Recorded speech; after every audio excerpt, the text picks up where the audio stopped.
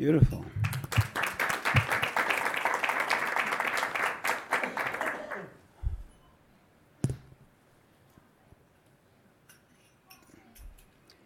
Welcome everyone to tonight's program.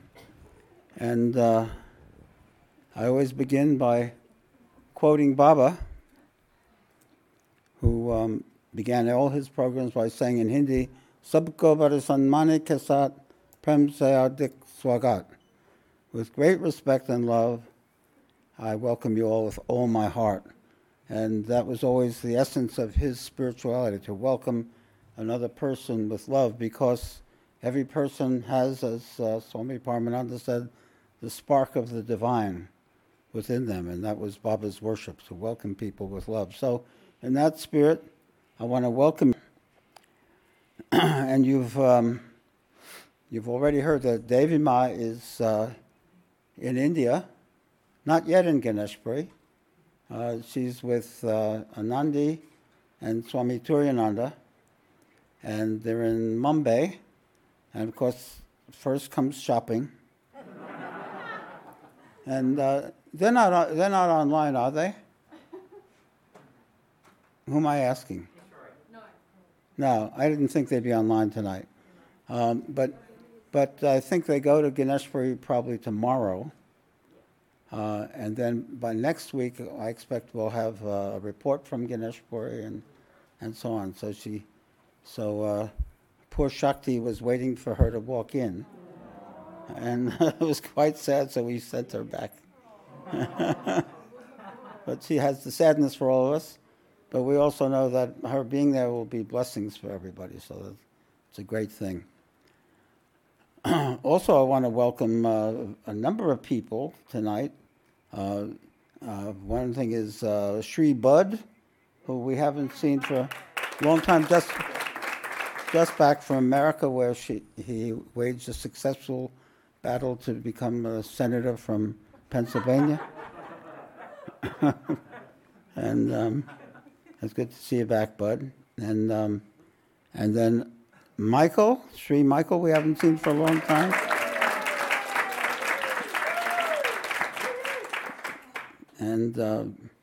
And finally, I want to acknowledge Peter Ganapati Solam, who's been through an incredible physical ordeal.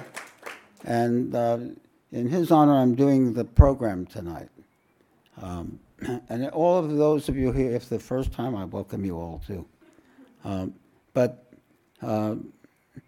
Peter's last name is Sholem, and I was very aware, long before I met him, of a Gershon Sholem, who's a great scholar, especially of the Hasidic movement, and he wrote wonderful books on that. So I decided to do a program tonight on Rabbi Nachman of Breslov. This is in honor of Gershon and Peter Sholem. Okay. And Rabbi Nachman of Breslov is a remarkable saint, yogi, and Hasidic rabbi of the 19th century, 18th and 19th century. You have to go back to the Baal Shem Tov. Back in the 18th century, what's the 18th century? When did Captain Cook come here? What? 1788? Is that right? Don't you people know your history? What? 1770. Right about the time of the American Revolution. Yeah, anyway, let's say, so that was just after the Baal Shem Tov, who's there. It does look like a Rembrandt, doesn't it? Huh?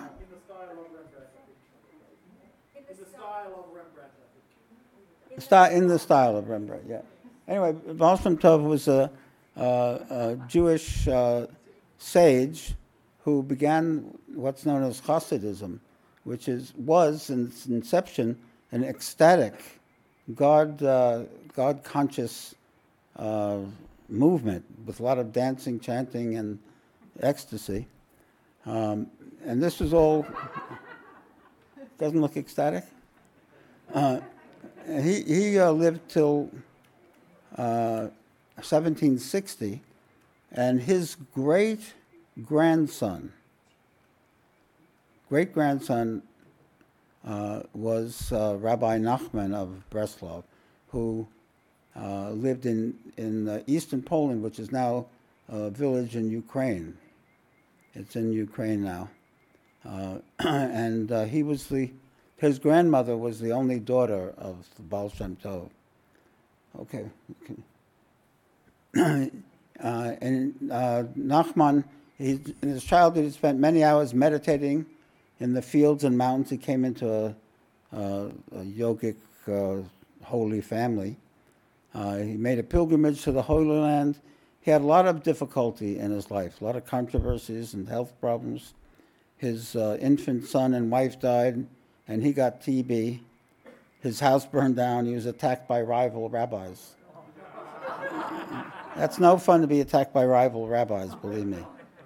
And then he moved to the town of Breslov in 1802, and he attracted his major disciple, who was named Rabbi Nathan, who wrote down and preserved his teachings.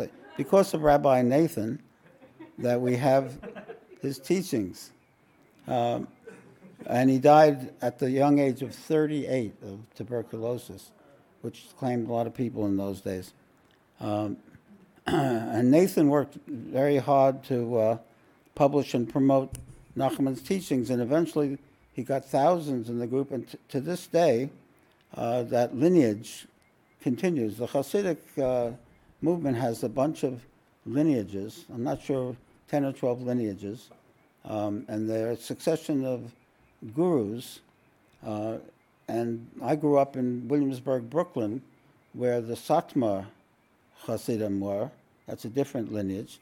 But Nachman began his lineage. And his main teaching, and that's why he's interesting to us, is called Hitbodedut, which literally means mental self-seclusion. But what it really means is it's a method of prayer, which is very similar in some ways, an early forerunner of Shiva process. Extraordinary method of prayer, which I think everyone would do well to use, highly sophisticated. He taught to have a frank, open, and honest conversation with God in your inner world. And you could change that and say, with your own deeper self, your own true self, or with the guru, or with the Shakti, however you want to conceive it. You have a conversation inside yourself. So dialogue is very, very important. And by doing that, the seeker processes all his hidden and unconscious desires, fears, and urges, and comes to peace. Because we all carry within us so many tendencies and attachments and aversions and all kinds of things. And this is a method, actually, of processing it all and going beyond them. He used the term nullification, which meant to go beyond ego. He taught to include your soul in the source, which is God. Include the whole world in the source along with your soul. So very similar to Shaivism. Everything is God. Everything is consciousness. Everything is included. And then the ego is nullified. It's a great word, to nullify your ego. He said it's best to meditate in the middle of the night, or else early morning, or any time if these are impossible. Fields are better than the city because the grasses will help. Not that kind of grass. But he says every blade of grass sings its praises and prayers to God. It's a wonderful idea. The whole universe is singing. Wherever it's less noisy is a good place for Hitbodedut. And we should start anew every day, as though we've never done it before, which reminds me of the Zen idea of beginner's mind. You know, sometimes you get so filled with spiritual ideas, reading too many books, hearing too many lectures, that you think, oh, I know everything, and you're heavy with that knowledge. And in Zen they say, have beginner's mind, like you've never done it before. Approach it fresh. When you meditate, approach it fresh. Every time fresh, a new investigation, a new time to go deep within yourself. He says you should start by harmonizing our will with God's. And this is what I would call a dharana, to sit and harmonize. Let's do it for a second. Okay. Put your will in harmony with God, with the divine will. If you're completely upset with that, with nature, with destiny, with Shakti, with the divine, with the Guru, however you conceive it, and just sit and harmonize the will. Very often we're in a struggle with reality. We don't like the way it is. We're angry at it. We have so much desire. We want to change it. So slip into a harmony with it. Just contemplate that for a second. Okay, we'll go on. Nachman said, pray for anything and everything. This is what's charming about it. Didn't have just noble prayers, high prayers, anything. Express yourself completely. All your needs, urges, large and small. But the main thing is to pray for closeness to God. Now that's, of course, the real meaning of prayer. It's not just give me money, give me a house, give me a car, give me fame, give me power, give me this, give me that. It's not just that. It's about let me get closer to the divine. Let me know the true self. Let me experience inner joy, peace, and bliss. This is real prayer. He says, draw everything from God. Be simple and childlike. Bring God into everything in your life, large and small. The key is to pray for whatever it is your heart is fully in. He says, just remembering God or the self is also Hitbodhidut. Just remembering it. Be simple and straightforward, as though speaking with a close friend. Then the words will flow. Because we all hide behind our persona. We present ourselves a certain way to the world. We want to appear a certain way. But in the privacy of your own heart, speak the truth. Admit to your insecurities. Admit to your desires. Whatever it is, speak like a child, simply and straightforwardly. He says, like a child complaining and pestering his father. So, these are from Nachman. He says, do your utmost to spend at least an hour every day in private prayer and meditation. Express yourself in your own words, in the language you understand best. You don't have to speak Hebrew or Latin or Sanskrit. You just speak strong. Good day, God. How you going?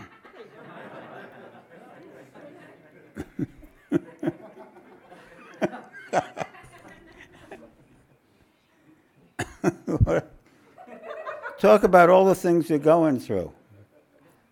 Admit your sins and transgressions, both intentional and unintentional.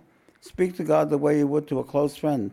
Tell him what you're going through, your pain, the various pressures you're under, your personal situation, and of others in your home. Talk about everything in full. Argue with God in whatever way you can. Press him, plead with him to help you come genuinely close to him. Cry out, shout and groan, sigh and weep. This part's very Jewish, as you'll hear. Give thanks to God for all the love he's shown you in both spiritual and material matters. Sing to God and praise him, and then ask for whatever you need, spiritually and materially. Have faith that the satisfaction God derives from such conversations with even the lowliest of all people is more precious to him than all other kinds of devotions, even those devotions of the angels in all the worlds. So it's to go inside and speak. Now, if you combine that with the knowledge that you get from Shaivism, through Shiva process, you realize that words have different weight. Some words uplift, and some words make you feel contracted. You know that's true. When people say things to you, sometimes you feel uplifted by it, and sometimes you feel really upset by it. In the same way, words that echo inside the chamber of our brain or our heart, some of those words uplift us and some contract us. And so in our inner dialogue, we see which lines of communication are uplifting and get us closer. The uplifting ones will get us closer to our core, to our self, to God, and some will take it away. He says, even if you can't open your mouth at all, just the fact that you're standing there putting your hope in God and lifting your eyes upwards and forcing yourself to speak, and even if you say no more than a single word, the entire time, all this endures forever. Just say anything. If you've been practicing Hit Bodhidut for years and are convinced there's been no improvement, continue doing it. In the end, you'll reach your goal, as King David did.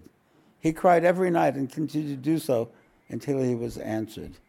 That's one thing from Rabbi Nachman. Another bit, Rabbi Nathan once described the greatness of Hit Bodhidut. He says, try to picture the high priest as he entered the Holy of Holies at the one time of the year that this was permitted, Yom Kippur. So apparently the high priest goes into the holy place where the Torah is once a year. I don't know these things, but just it reminds me because David was going to be there on Bhagwan's birthday. By the way, Bhagwan's birthday is the 30th of November. Is it really Bhagwan's birthday? As I naively believed it until Swami Paramananda said those things. No, apparently they asked him what his birthday was, and he said, you can celebrate it on the 30th of November. That doesn't mean it really was, but it's all right. So I think it's like the Queen's birthday, so whatever. Anyway, so and on that day they opened the shrine in Ganeshpuri so everyone can go behind to where Bhagwan is buried, what you can't do normally. So anyway, he says, imagine in describing his appearance, the liturgy states that the high priest looked like one who sits in solitude to pray before God. Imagine the high priest entering the Holy of Holies is likened to the person who sits and pours his heart out before God. So imagine in the most Shakti-filled, intense spiritual experience where you feel close to God, that's what it's like to do Hit Bodhidut. So we enter the Holy of Holies every day. When you go into that inner space, you're getting into that place within, which is, in fact, the Holy of Holies. He also says, set aside an hour or more each day to meditate in a room or in the fields. While there, speak out whatever's in your heart with words of grace and supplication. These words should be in the language you normally speak, so that you're able to express yourself as clearly as possible. When you entreat God in the language you are used to, the words are closer to your heart and will therefore flow more easily. It reminds me in Maharashtra, the great Saint Yaneshwar Maharaj. He wrote his commentary on the Bhagavad Gita in Marathi, which is the vernacular. That's the language of the people in Maharashtra, while most of the sacred texts are all in Sanskrit. So he wrote it in the vernacular, which is considered low. And he takes pains in the beginning of many chapters saying, in the beautiful Marathi language, I will express these things in the beautiful Marathi language. As you know, God understands English and Marathi as well as Latin, Hebrew, and Sanskrit. And so it's saying, speak the words that are closer to your heart so your communication is more valid.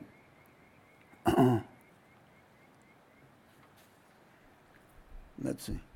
This one, he says, one should sigh and groan during Hitbodedut.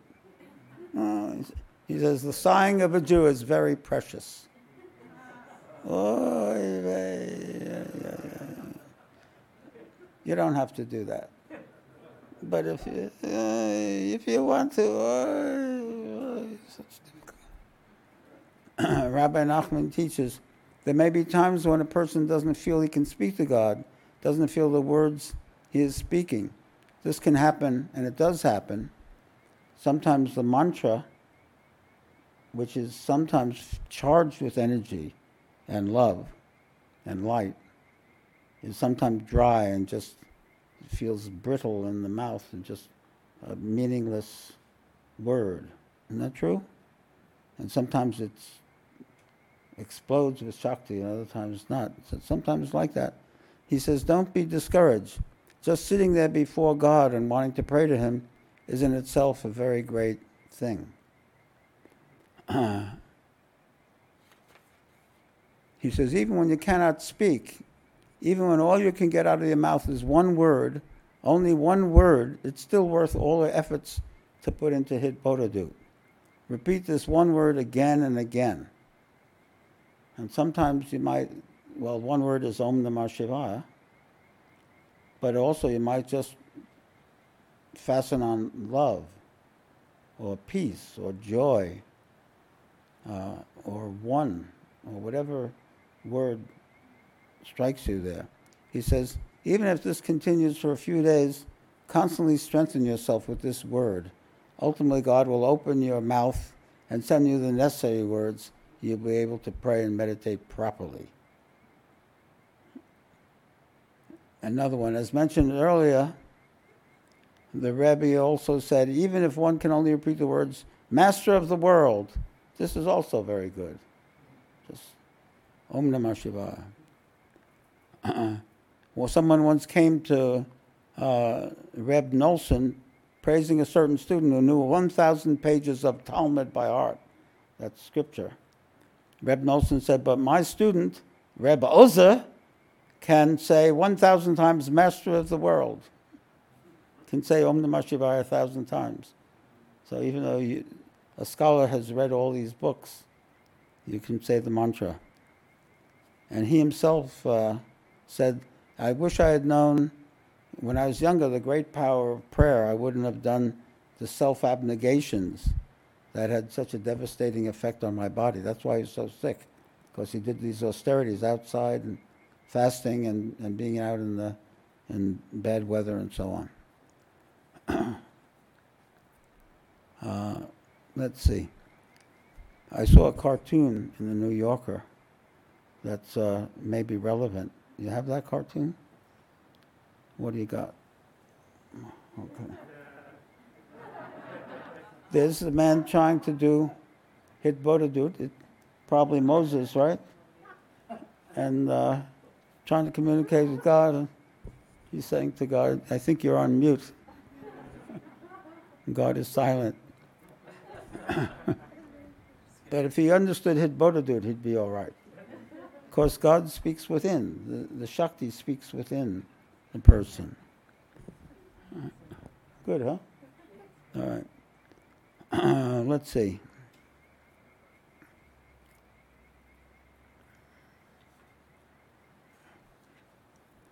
Rabbi Nachman teaches, speech has tremendous power to arouse a person to serve God. Therefore, even if you feel your words lack heart, keep saying them.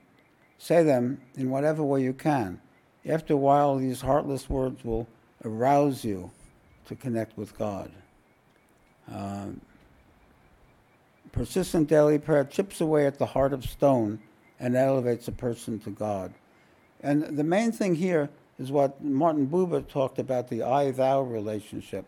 It's you taking God into the second person and talking directly to him, not making him a he or she, which makes you far away. When you use third person, you're further away. But when you talk to someone, that's I-thou, and that's much closer to it. Did Gershon write about Buber also? I think he did. So Imagine yourself speaking to your higher self, to speaking to yourself as you should be or as you are in your essence, and face to face like that. He says, oh, this is nice. Rabbi Nachman teaches, the wise person will pray his entire life to speak just one totally truthful word to God. That one moment. There are different levels of truth. There are those whose speech transmits a little bit of truth. They have truth within themselves, but it cannot radiate out to enlighten others. Then there are those special individuals who have such a high level of truth within themselves that each and every word they say has the power to enlighten others with truth. And this reminded me of Baba, because Baba, in satsang with Baba, when you were in satsang, Baba spoke with such power.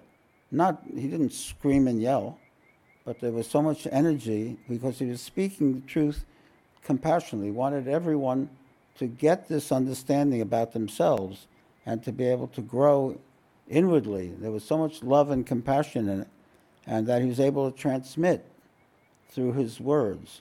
And as we get in touch with these deeper parts of ourselves, then what we say will have greater power and greater meaning. When we're just caught up in ego and selfishness, then what we say, the words just kind of dribble out and die at our feet. So it's very beautiful. So that's Rabbi Nachman. So we'll try a little hit Bodhidut. I'll lead you with it. I recommend, in a sense, the Shiva process is a kind of hit Bodhidut, trying to get to the essence. Because underneath all the neurosis, all the suffering, all the desire, all the fear, all the resentment, all the worries and all that, if you peel all that away, what you get at the bottom, contrary to what I thought in the 60s, when I thought there was nothing there, contrary to that, there's something beautiful there. There's love there, there's joy, there's peace there. And that's the true self. And so through this process, we can get to that. We can get to that. But I thought of another great practitioner of Hit Bodhidut. Actually, it was earlier than Nachman. And this is my favorite Maharashtrian saint. You have a picture? My dear Tukaram Maharaj. And Tukaram poetry was a form of Hit Bodhidut, because he was always talking to God. Sometimes he'd complain to God, sometimes he'd strut before God, sometimes he'd make requests, other times he'd surrender, all kinds of things. He was always processing his own feelings in that relationship. So I thought I'd read you a couple of poems by Tukaram, then we can try some Hit Bodhidut. Here's Tuka. He's a 17th century poet from Maharashtra, the state that Ganeshpuri is in. He says, I must declare my mind, O God. How is it you don't know it? I'm speaking to you. How come you don't understand me? Appoint me any lot as you will. I will not change. You can't change me. My mind is lame. I can recall no remedy, so I have embraced your feet. I'm stupid and helpless, so I've decided to grab hold of you, God. Both enjoyment and renunciation bring pain. So I've traveled the way of enjoying life, partying, sex, drugs, and rock and roll. That brought a lot of pain. Then I decided I'll do yoga, I'll fast, and I'll be austere, and I'll sit in a cave. That brought pain. Both pain. What the hell is with any of that? Why should I go on doing and undoing? I've fallen into a grave doubt. Tuka says when a mother has lost her child in the wood, she grieves because she cannot find him. O Mother Vital. He's speaking to Vital, is the form of God. So I say, I'm just going to do nothing, but you've got to be the mother. You've got to find me. I give up. I can't find you through pleasure seeking. that I can't find you through austerities, so it's up to you. Another one. It's good, huh? Another one. I have faith in you. I have grasped your feet. I will not let them go. I will not take anything to let them go. I have clung to them so long that you will find it an old affair and a perplexing one to get rid of me. Tuka says, I will not let you go, not if you give me anything else. You like that one? And just one more. Tuka says, I have used up every means of reaching your feet. I want to offer you worship, but I lack faith. I cannot control my mind for any purpose. To offer you pious deeds, I need will.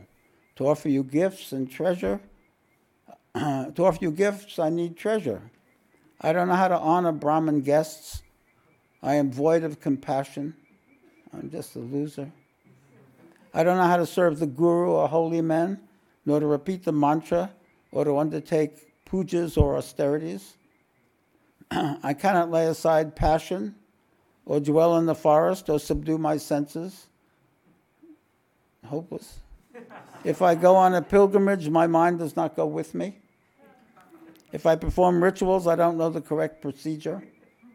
Very modern, isn't it? If I say God is with me, I think I'm superior to others. Therefore, I have come as a suppliant, your servant in all humility. Such a one needs no store of merit.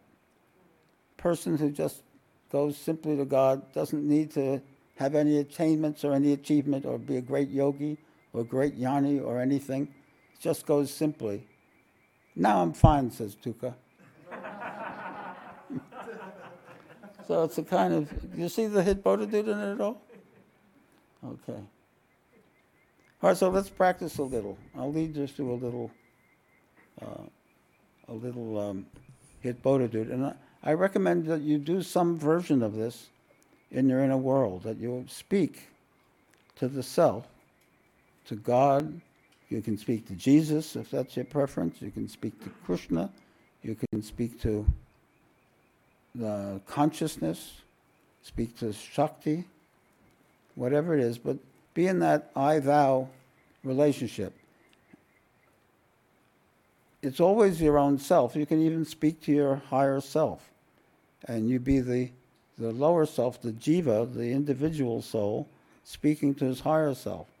And see if you can find that sweet spot where there's expansion and upliftment. So we'll meditate for 10 minutes, and we'll do a little bit of hit Bodhidharma. So let's go inside.